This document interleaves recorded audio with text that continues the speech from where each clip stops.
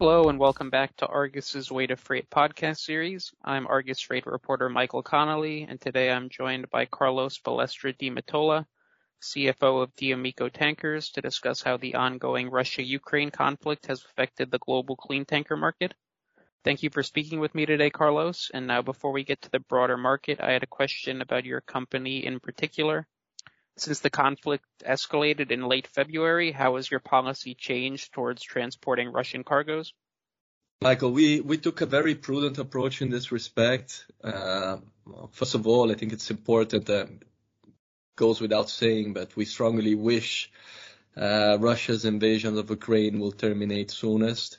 But our policy, as I was mentioning, was very prudent. We are not calling Russian ports. We are not transporting Russian cargoes. At the time the conflict started, we had one vessel which was in a Russian port in Tuapse, but it has already departed and fully completed discharge of cargo. And on the vessels we chartered out, we have various sanction clauses that ensures that charterers comply with sanctions, US, EU, and UN sanctions. We are strongly requesting our charterers not to trade in and out of Russia. And so far the response was positive in this respect, and all of them also don't want to trade coal Russian ports, with the exception of one charterer, which informed us that he might do so. And the charter party clauses in that particular contract would allow him to do so. So it's a vessel that we have time chartered in and it's time chartered out. So it's not an owned vessel, but of course it depends where in Russia. But if he can obtain adequate insurance, he might be able to call Russian ports. I'm also quite glad we don't have any receivables today from Russian companies. What initial impact have you seen from the Russia-Ukraine conflict in terms of alterations to global clean tanker trade flows? Russia is a very important player in terms of exports of refined products. In 2021, Russia exported on average 2.7 million barrels per day of refined products, around 1.7 million of clean and 1 million of dirty products. Of the clean products, the main one is the main export is diesel, and of which it exported around 600,000 barrels per day on average in 2021. And if we look only at December, Europe and UK accounted for 72% of Russia's refined product exports, December 21, that is. And there are estimates today from conversations we had with traders, other players in the market, that around 1 million barrels per day of refined products are not making it to the market. So that is quite a steep drop.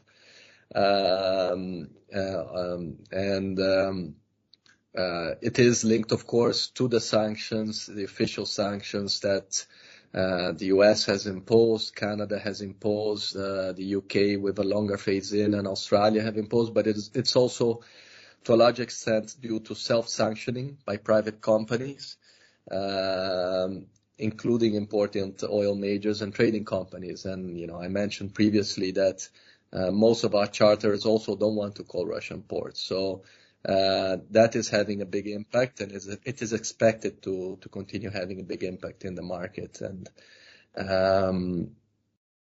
what we are seeing is that the market, since Russia was an important exporter of diesel, in particular to Europe, is very tight diesel. And we have seen quite a big surge in demand for vessels sailing to Europe from Asia. So most of these trades are on LRs, transporting diesel, but we are also seeing a surge in demand for exports out of the US of diesel to Europe. So These two trade routes are now transporting much higher volumes than previously. And this is a trend that we expect to continue and to strengthen over the coming months if the conflict and the self-sanctioning were to persist. Of course, then there are also new trades that might open up for Russia. It is expected that Russia will export more refined products to Latin America, and that it will export more crude to Asia, and in particular to China. So there will be a reshuffling of trades of products. So some of the products probably that the US was exporting to Latin America are now going to be exported to Europe, and they're going to be replaced by more refined products being exported from Russia to Latin America. So this will create longer trades, be very positive for the ton miles for the vessels, and even probably more attractive triangulation opportunities for our ships. So in this respect, there could be some positive developments for the employment of our vessels. Clean tanker rates have risen globally since the conflict escalated in late February. Do you see this rise as mainly conflict-driven, or are there other fundamental factors in the increases? Well, the rise in the freight rates, which was quite sharp over the last few weeks, is definitely mostly driven by the conflict.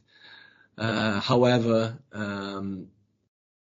there were already some strong fundamentals which were contributing to an improving market during the last part of 2021, and we did see in December a rally in freight rates, which was quite promising, and which we did not see in 2020.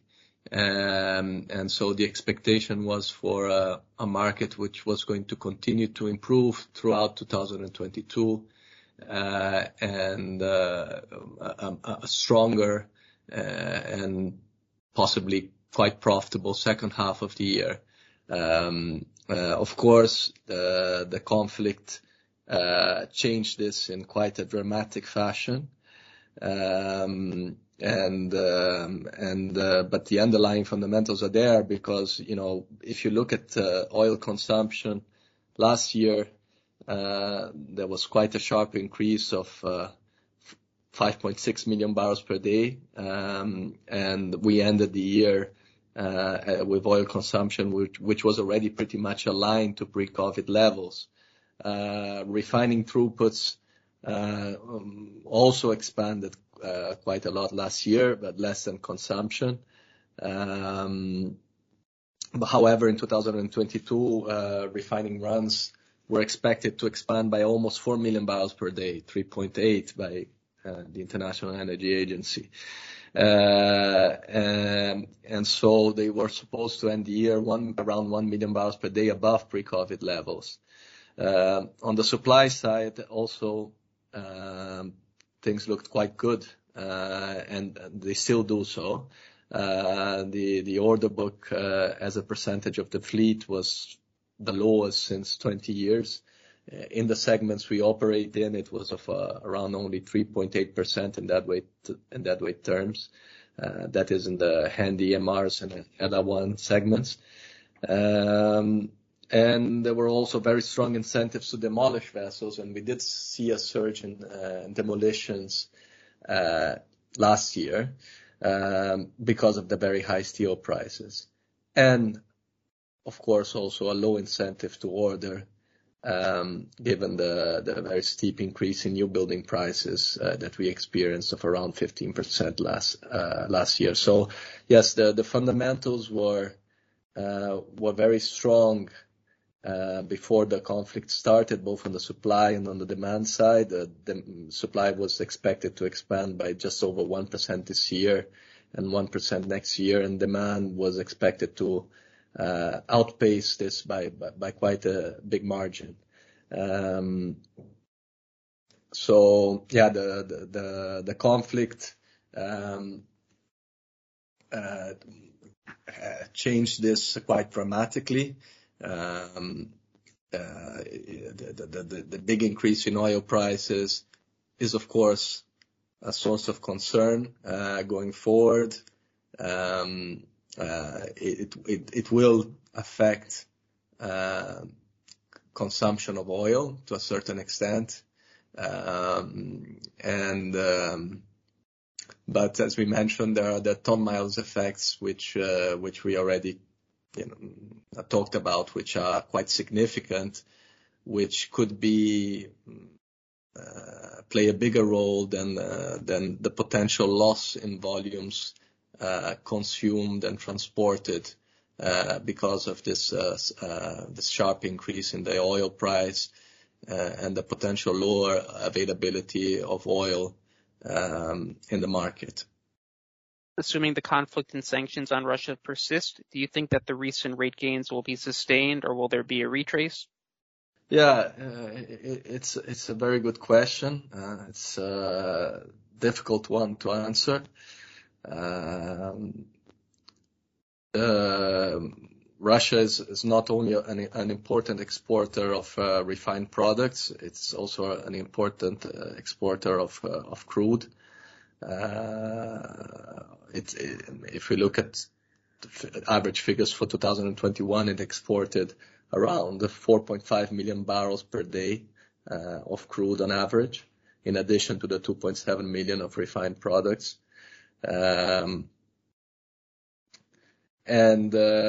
Our estimates is that around 1.5 million barrels per day of crude and 1 million barrels per day of refined products are not making it to the market now because of the official sanctions and the self-sanctioning that we mentioned.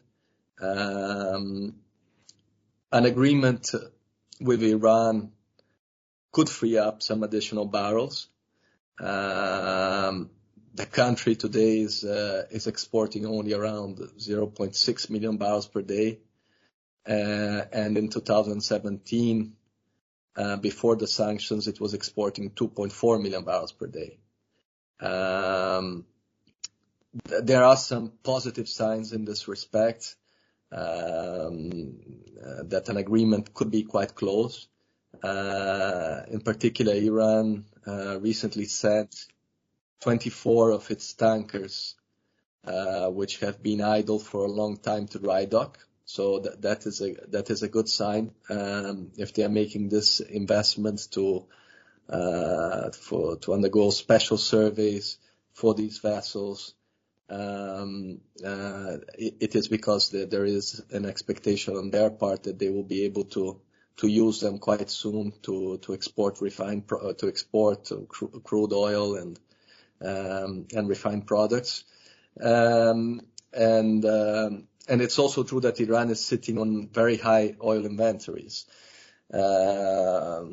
estimated at around 80 million barrels. So those can come to the market potentially quite fast, and help alleviate the market tightness that we are currently experiencing.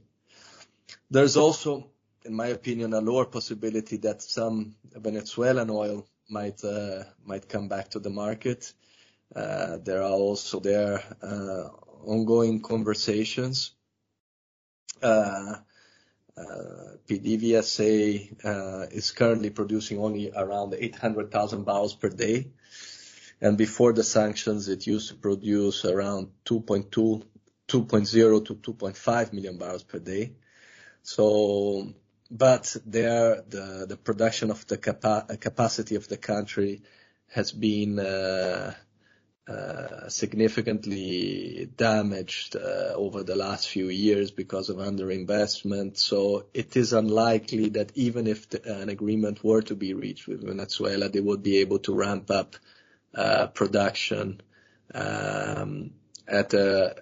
fast. It would take them time, and maybe only 100,000 to 200,000 barrels per day incremental production could be exported in a relatively short time.